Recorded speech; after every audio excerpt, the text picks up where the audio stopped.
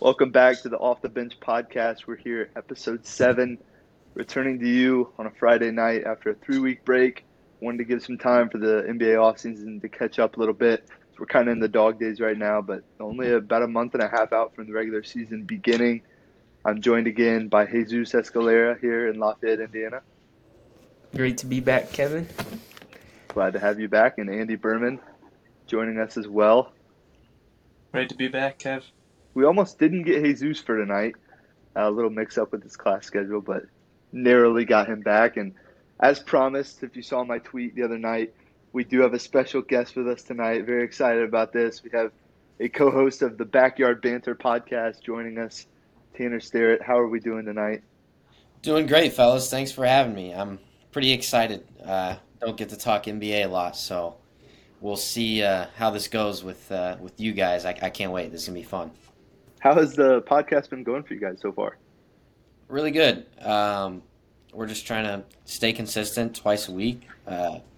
Late night recording session last night. We were pretty tired, so we said some pretty dumb things, so that'll be good and bad. So we'll see. That'll come out tomorrow morning on Saturday. So, yeah, it's been going good. Just doing it for fun. I mean, it's a lot of fun doing these, so I'm sure you guys kind of feel the same way. So, absolutely. I think we've struggled a bit with the consistency, but I don't think that's something we really expected to have starting off in the offseason. I'm sure that'll come during the regular season and everything. It also is nice to just take a few weeks off to get back to school and be ready to transition again. In terms of the basketball world, this morning we had two NBA, or I should say FIBA semifinal games. We had Canada fall to the Serbs, Bogdan Bogdanovic and Nikola Jovic leading the Serbs over Shea in Canada, who will play, surprisingly, Team USA in the bronze medal game after a Dennis Schroeder and Daniel Theis masterclass. Completely just did not have an answer for the Germans. They continue to go at Austin Reeves, which we're going to talk about later. But the first thing we want to talk about is some NBA offseason things that have happened. PJ Washington, a couple weeks ago, maybe just a week, he is back to Charlotte on a 3-year, $48 million deal. I think that, the annual money this year is going to be about $18 million instead of a $16 million.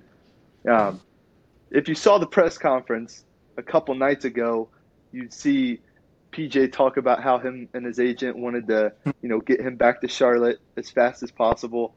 And Charlotte's GM was not having it. He immediately said, that's not what your agent said. That's not what was going on behind closed doors. But he doubled down on it. So that may be something to keep an eye on. Certainly Charlotte, not a big contender.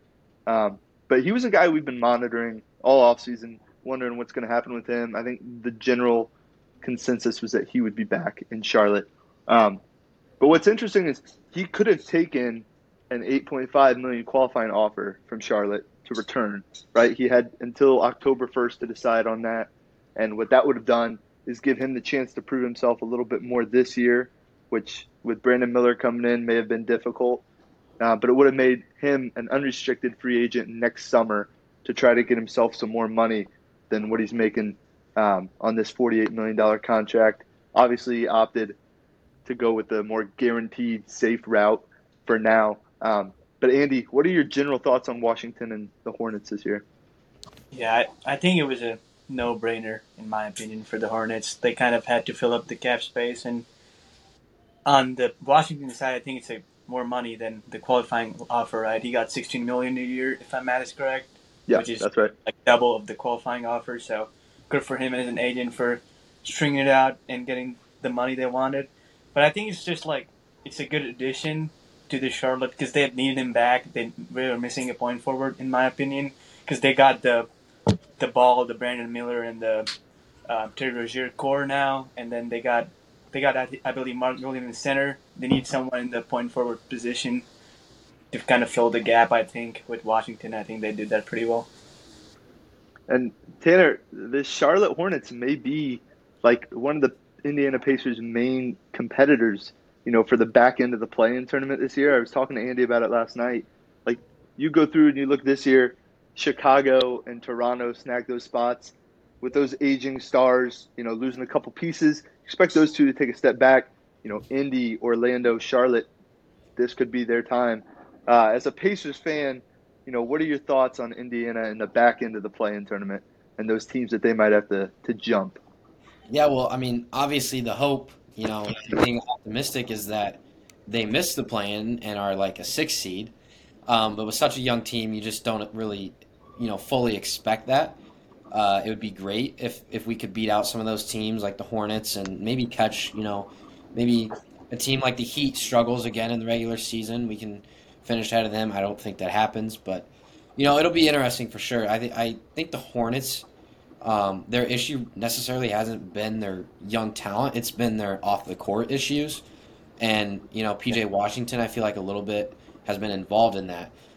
So it'll be interesting to see if Charlotte can find a young core that can stay out of trouble off the court, and as a result, play better, together on the court. I do like bringing back PJ Washington. I think he's a very solid player.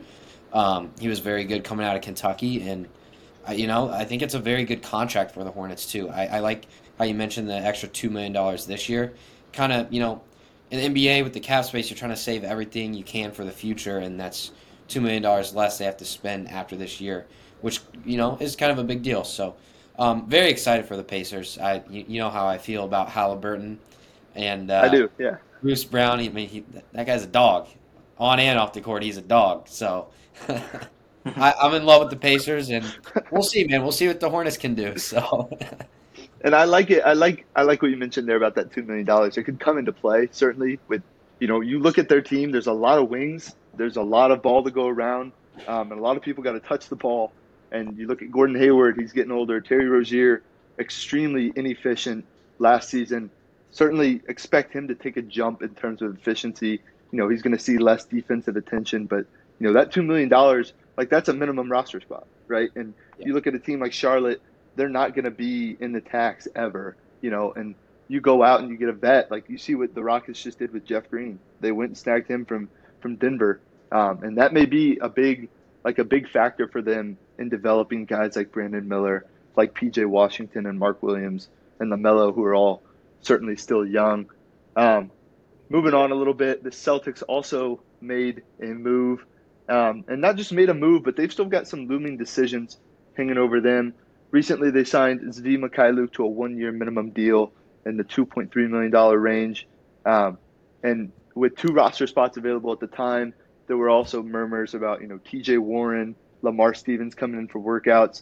So, with Blake Griffin still being a free agent, a big locker room piece, you're kind of wondering, like, is Blake going to come back and you're going to go get a guy?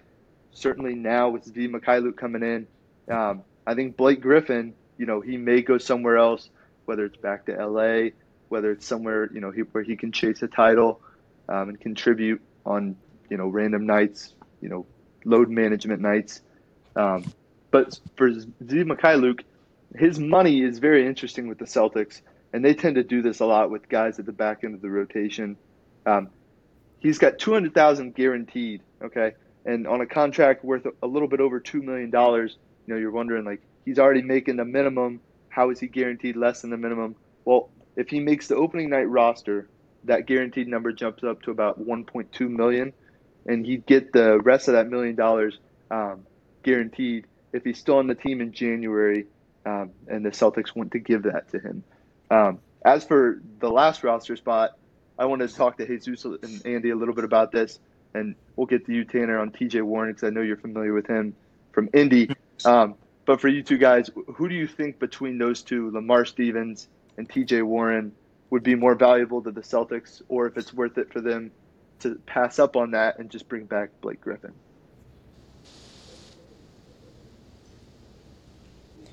Jesus, you want to go? Or Okay, I'll go. I'd probably say Lamar Stevens. I'm pretty sure he's a solid defensive player, or am I wrong? He's a solid defender. He struggled to shoot a little bit at the beginning of last year. He came in and started shooting well towards the end of the year, but unfortunately for him, he fell out of the rotation a little bit with injuries, and he was struggling on the defensive end at the end of the year. But he was solid, and he's a guy that's cheap, so I like him as well. I mean, I think I'd probably I know what Tanner's going to say, but I'll just say it would be Warren for me because, I mean, he was not that good as he was with the Pacers. That 1 year, he was pretty good. I think he had like 20 points a game or something. I think it was before the bubble season, but I think during the bubble, he just went off. I think he had like I don't remember correctly, but he had a 50-point game or something. He just went off one game for us in the bubble. So he And can we've never score seen that from him since, actually. But but he can score pretty well, even though he's older and has had a lot of injuries. I think he'd be a better addition if they're looking for more scoring depth, I'd say. and Jesus, why do you like Stevens over Warren, if I could ask?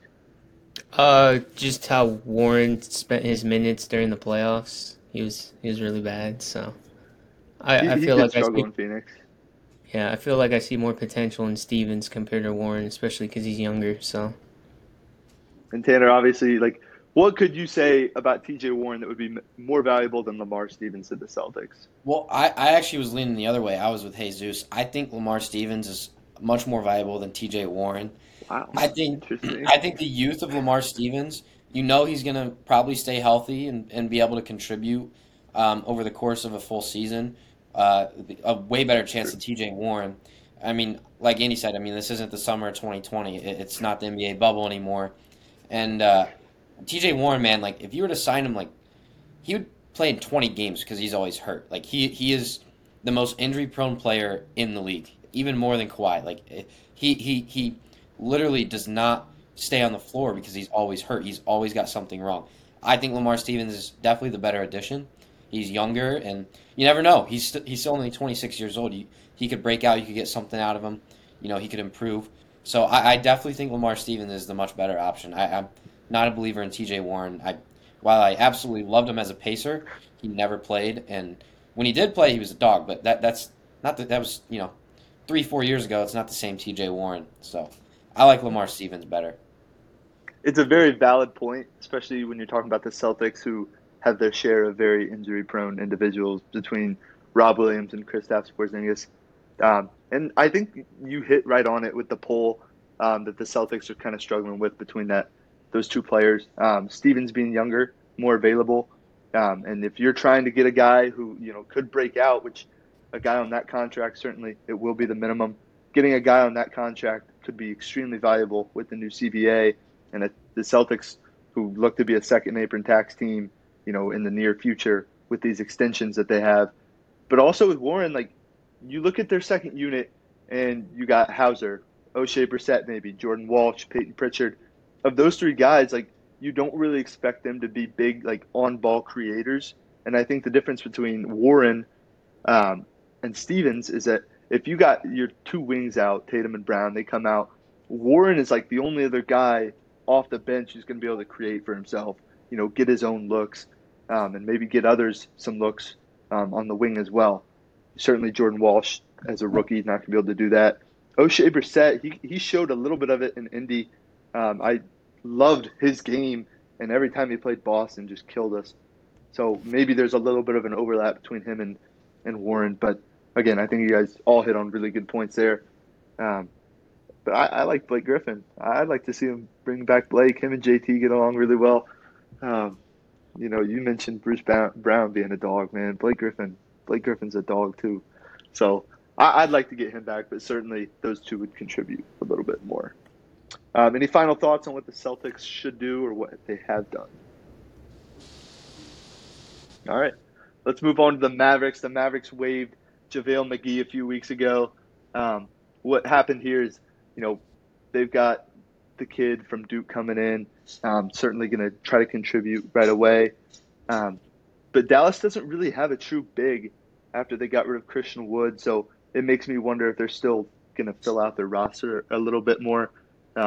Dallas, a little bit of a landscape overview. They're about $8 million under the tax right now, and a team like Dallas with Luka Doncic on their roster, they want to compete in the West. They probably need to be in the tax. They still have the full biannual exception, and I think 2/3 or a third of the mid-level exception as well. So, I think they've got some spending to do, but we'll see what happens with them. As for JaVale, he goes to Sacramento on a $3.2 million deal, and they beef up their big man rotation. It'll probably be him and Alex Lynn behind Sabonis there in the big man rotation. Tanner, I'm sure, of the NBA you did watch in the playoffs last year. I'm sure that Warriors-Kings series was probably one of the main ones.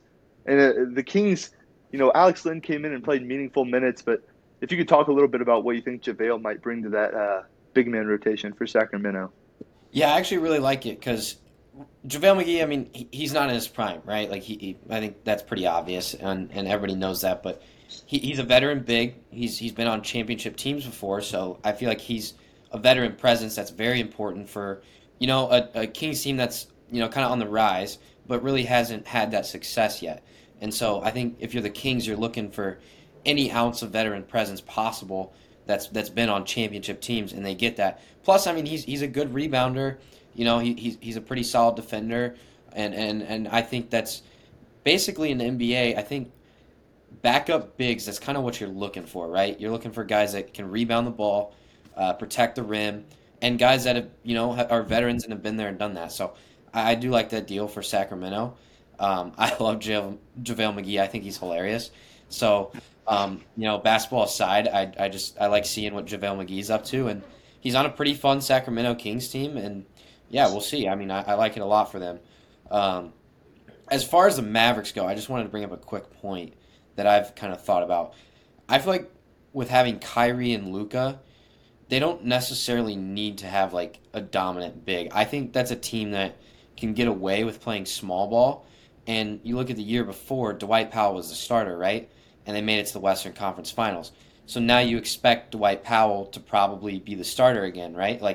And I just think that's such a good fit with the Mavs because you got two ball dominant guards in Kyrie and Luka who are going to want to come off ball screens and they want to be the ones to create. And I think Dwight Powell kind of fits that on the offensive end. He's going to set screens. He's going to roll. He's athletic. I mean, you can lob him alley-oops. He'll go dunk it over someone. And I'm pretty sure he's a good defender, if I'm not mistaken.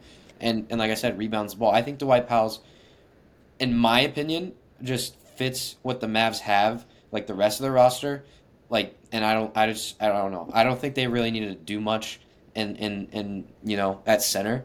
And I'm okay with Dwight Powell for the Mavs. So, yeah. I did forget to mention they do still have Maxi Kleber too. I always forget about him, and he's a big that can space the floor a little bit. He's got a good shot. Yeah. Certainly that game winner against the Lakers. I'm sure Jesus remembers that. That was so stupid. I remember talking to one of my coworkers the next day. He's got a son who worked for the Lakers at the time. Just livid with Anthony Davis after that shot.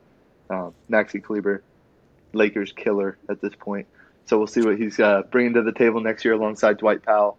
Andy, our guy Terrence Davis still not on the team. What is that about? I don't know, Kevin. You should probably call some teams up. I'd like to see the Celtics go after him instead of T.J. Warren or Lamar Stevens, man. He was good in that series against the Warriors. He can shoot it. He can. I mean, your social media presence should have helped him get a contract, but you've been campaigning that for since we started the podcast. But I think I'm just upset that he got on a team before, or that hasn't got on a team before Thomas Bryant did. I think that was what I was upset Thomas about. Bryant was a day one signing. The minute he won the ring with the Nuggets, he was getting signed. Yeah, well, we'll see what happens there. Jesus, the Lakers, just a few nights ago, they signed Christian Wood, and we've talked about it a little bit. I know you're not a huge fan of it, and I wasn't at first. I've done a lot of thinking about it. It's a minimum deal, and certainly for the contract, I think it's a good get for the Lakers. I think the main question now is how they're going to use him. There's talk about, Anthony Davis doesn't want to play the 5. Christian Wood gets brought in, but now they're saying he's going to come off the bench, and Rui Hachimura is going to start. If you're the Lakers, Jesus, what would you like to see them do? Probably put Anthony Davis out the 5 and then just try to experiment with either Jackson Hayes or Christian Wood, or just try to find something else for Anthony Davis to do, because I feel like Anthony Davis just doesn't want to play center either way. So I think they're going to make it work, and like you said, like the more I thought about it, the more I liked it, especially because it's only like $5.4 million with like I think it's a player option the second year. Yeah, the You player do that. option, that's going to end up being more like a no trade clause. I mean, certainly nobody's going to want to go get Christian Wood with the numbers he's going to be putting up. Like, you're not going to be able to move him with a player option. So, Yeah, and he averaged like 16 and 6. So for like I mean, $5.4 million, that's not bad. So kind of am excited to see how he's going to play this year, but I definitely don't know how these rotations are going to work. I feel like they're just going to do something crazy for the first couple games and then try to see what works and what doesn't work. So who knows? yeah, I mean, in terms of keeping AD happy and healthy, which probably are hand in hand, I think the best move for them would be to put AD at the 4. But if you go back and you watch what they did in the playoffs, like, they were at their best when he was at the 5, and they rolled out, Reeves at the 2 and Hachimura at the 3, or him and LeBron, flip flopping however they need to. The other interesting piece about the Lakers, I think, is they still haven't really made a definite decision about D'Angelo Russell and Gabe Vincent. So like, your second unit could certainly end up being like D'Angelo Russell and Christian Wood at the 5. Like, that's going to be a solid pairing. I think if you really want to prioritize maximizing your second unit, you'd put Gabe Vincent in with the starters. I think he's probably less of a scorer than D'Lo, but he's going to make sure LeBron gets good looks, that AD gets good looks. Um, it was a weird signing, I thought, at the time, but like we've talked about, time went on, made more sense. Tanner, what do you think LeBron thinks of the signing? I had don't to know. ask. I've always thought like the Lakers front office kind of hurts themselves, right? Because I think that whether or not Anthony Davis wants to play the 4 or the 5, like I think they should force him to play the 5.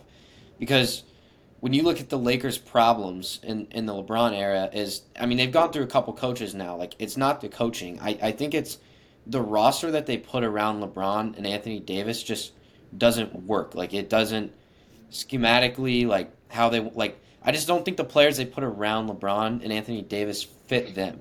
Like, if I were the Lakers, I'd be getting as many guys as possible that could just shoot the lights out, right? Like, Anthony Davis is a stretch 5. He's an absolute problem to deal with, matchup problem. And you have LeBron, who is LeBron. Like, everybody knows what LeBron's going to do. So I've always thought just surround them with shooters, and it would just be like, it'd be a nightmare to go up against every night. And I just think the Lakers, I don't know what their philosophy is, but I feel like they need guys that are going to space the floor more and give LeBron more lanes, and that fit in with Anthony Davis and LeBron. I think Anthony Davis at the 4 just doesn't really work, and I like the Gabe Vincent signing because I do think he is one of those players that can space the floor. He's going to hit threes. He's going to play pretty good defense. Like, so I've always, it's not necessarily about LeBron. It's more so about what they're surrounding him with, I feel like. And that's always been my issue with the Lakers, is I just don't think they're doing what they should be to get the most, out of they're not getting the guys that they can get the most out of in their role players, like they could do a lot better in terms of just, filling around a roster and building around LeBron and Anthony Davis. So Yeah, as much as I've gone back and forth about the signing, one conclusion I have drawn is that in today's NBA, if like Anthony Davis isn't a great shooter, right? Like, if you need him to take a shot, he can hit a shot. But in today's NBA, you need as many guys out there that can hit shots as possible, right? Like, you look at the Nets, and they're trying to roll out lineups with Ben Simmons and Nick Claxton. Like, those are two guys who are just non-factors from outside 15 feet. So if there's going to be a big man that you want to put at the 5 with AD at the 4, a guy like Christian Wood does fit pretty well. He can shoot it a little bit, and certainly, like, you can rotate him and AD, in and out of the paint, and that could, produce some trouble for a lot of teams. But I do think you're right. I think you need to put AD at the 5, and you do need to continue to just try to maximize building around LeBron and AD. And I think Rob Pelinka probably thinks that he's built a super team, going out and getting Gabe Vincent and Christian Wood. God, I keep wanting to call Gabe Vincent Gabe Davis. That's how close to football we are right now. But I do think Rob Pelinka thinks he's done just such a great job. And I don't know. I'm not sold, like I've said before. I know Jesus is probably excited for him to win the NBA Finals, but I personally am not sold. I want to move on to the Philadelphia 76ers.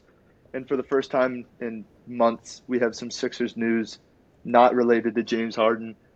Just a few nights ago, they signed free agent Danny Green, who was last with Cleveland. And this is a funny one to me. I texted our good friend AJ after this one. Danny Green was in the deal last offseason that brought DeAnthony Melton from Memphis over to Philly, right? Which at the time I knew was great. DeAnthony Melton is a great player to have. And it was kind of mind-boggling on the Grizzlies' end because, they go out and they get Luke Kennard, who is a similar player to Danny Green. And they already had John Conchar, who also is a similar player to Danny Green. And, Danny Green never ended up seeing any meaningful minutes. Obviously, he was battling injuries. And then he gets traded to Cleveland at the deadline and then doesn't get re-signed. And it's a full circle moment for him. He's back in Philly, obviously, with some history there and Embiid. Tanner, just besides James Harden and what's going on in Philly, is there any move you see that they could make at this point that would, seriously catapult them into contender status with Milwaukee, Miami, and Boston? Right, like you look at their roster and if you say aside from James Harden and the players that they're paying, like it's gonna be hard for them to make moves. Like they're paying Joel, It's they're tricky. paying Harden. So like it is very tricky for sure. I don't necessarily like you look at the Sixers and it's like on paper they have everything they need, right? Like they have the MVP, and then they have James Harden, who obviously can go get buckets. You got Shake Milton, guys like that. So like, it's very hard for me to see what they could possibly do to get better on paper, and I have no answers for what is right other than maybe just shipping out James Harden, which is going to be hard because James Harden's not fun to deal with in terms of negotiations and whatnot. So yeah, I really have no answers. I've always thought the Sixers are one of those teams that they're really good, but I don't see them winning a championship. I just don't at all.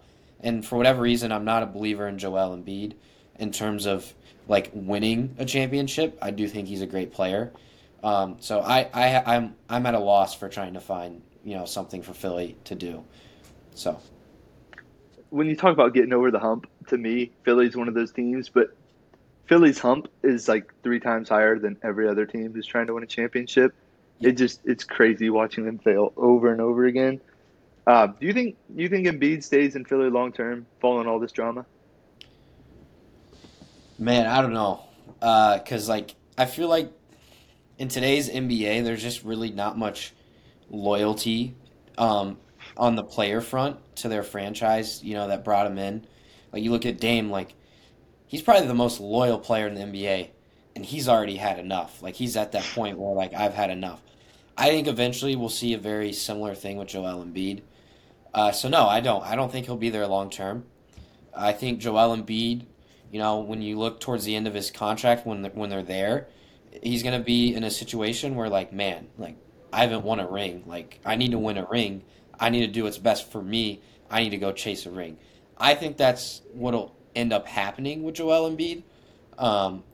Philly's a great sports town, so like for the sake of their fans, like I hope not. Like I hope they do get a championship. I hope Joel Embiid does get a championship. I just don't see it happening, and like I said, loyalty is just really not a thing anymore in the NBA. Like Joel Embiid's going to be gone, in my opinion, long term. So Yeah, and I would agree with you, and I'd say that eventually I could see him going somewhere.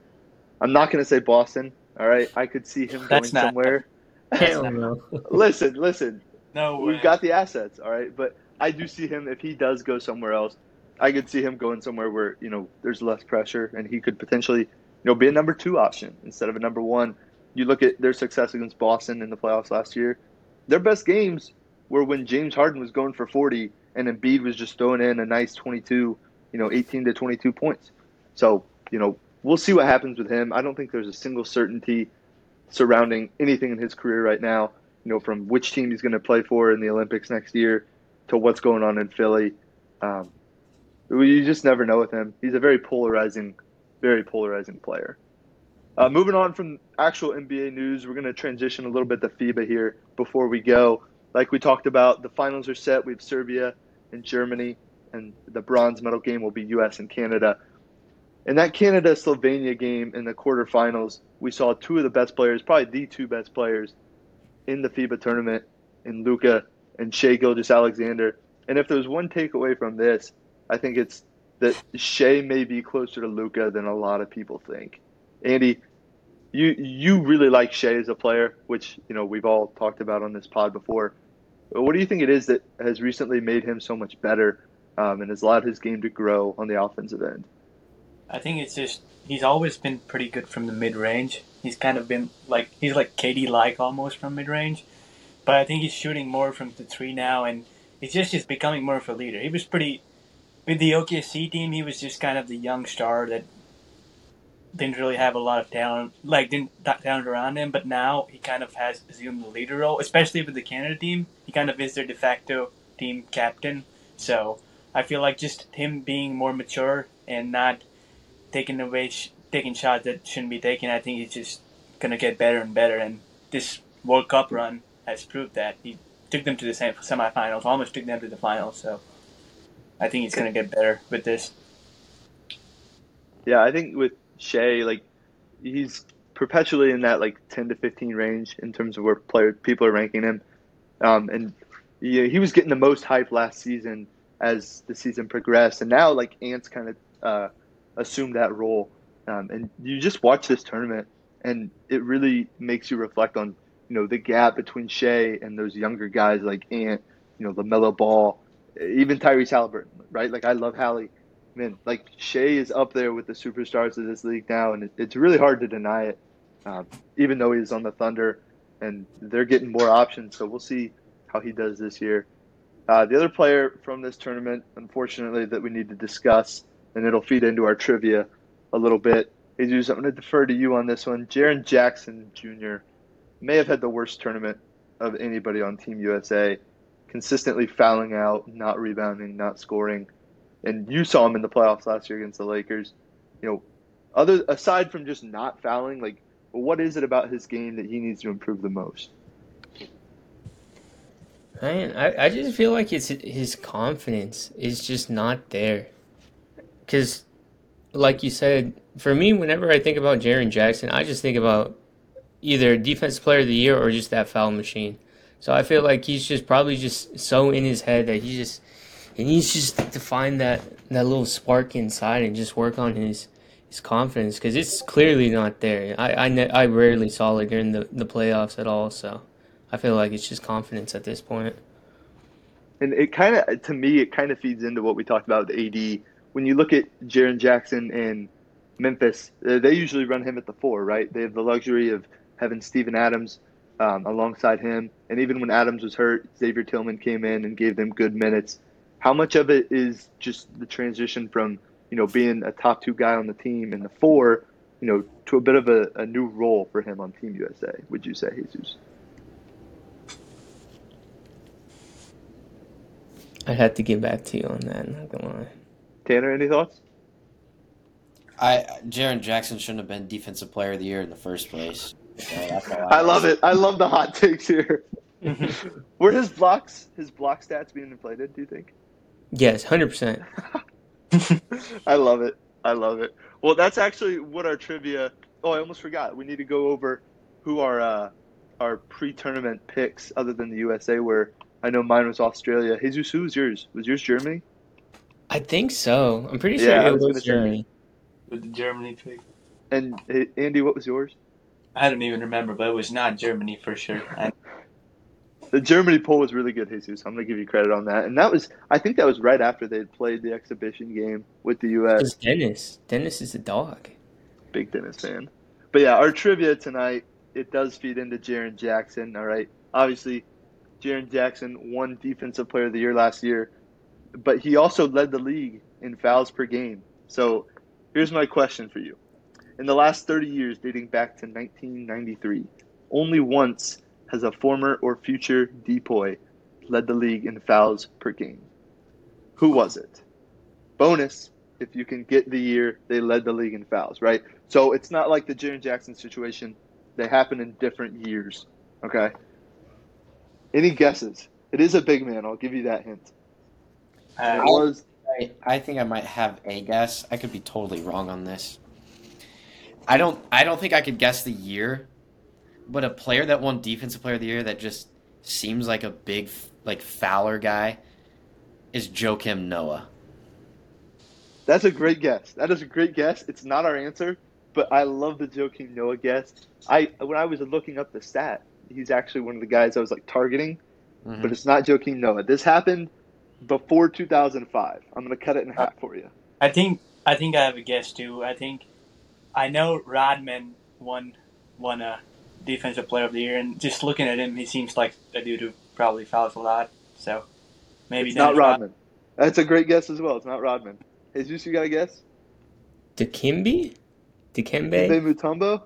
Yeah. That's a good guess as well. It was very close to the time Mutombo won it. This player, he was a big man in the Eastern Conference. You guys, it's probably going to give it away. He did play for the Miami Heat. Alonzo, yeah. It is Alonzo Mourning, yeah. 1997 is the year that he led the league in fouls per game. I do believe that he won Defensive Player of the Year twice. But, I just couldn't believe that. You talk about how hard it is. Obviously, he won Defensive Player of the Year, but he didn't lead the league in fouls per game that year. Jaren Jackson just did both in the same year. To give a little bit of a reference to that and how hard that is to do. So he definitely has some flaws in his game at the moment. Other than that, any final thoughts on what we've talked about? I don't think we have anything else on the schedule to talk about tonight. Nope. Well, Tanner, we enjoyed having you on. What can we look for in the future with Backyard Banter here? Just continuing to be consistent, talking about what we're talking about. MLB's obviously a big topic right now. Football getting started is a big topic. Do have some guests, I think, that we're trying to line up right now. I don't want to make any guarantees, but we'll definitely trying to get an NFL agent on in the near future, and then the Rays play-by-play announcer, I think, is going to get on once the playoffs come around for the MLB. So got some guests lined up, working on some more. No guarantees on it, though. Can't really tell you when it'll happen. But, yeah, so exciting times over at Backyard Banter. That's great. Well, we certainly enjoy listening in and watching you, James and Johnny, obviously. We wish them well. We wish you guys good luck with everything you're doing. As for us, I believe we will be back here in 2 weeks. I think we're going to try to do at least 2 more pods before the regular season starts, get close to 10 episodes, and we'll be starting a whole new format for the podcast once the regular season starts, and we're looking forward to that. So thank you for joining in with us tonight, and we will see you next time.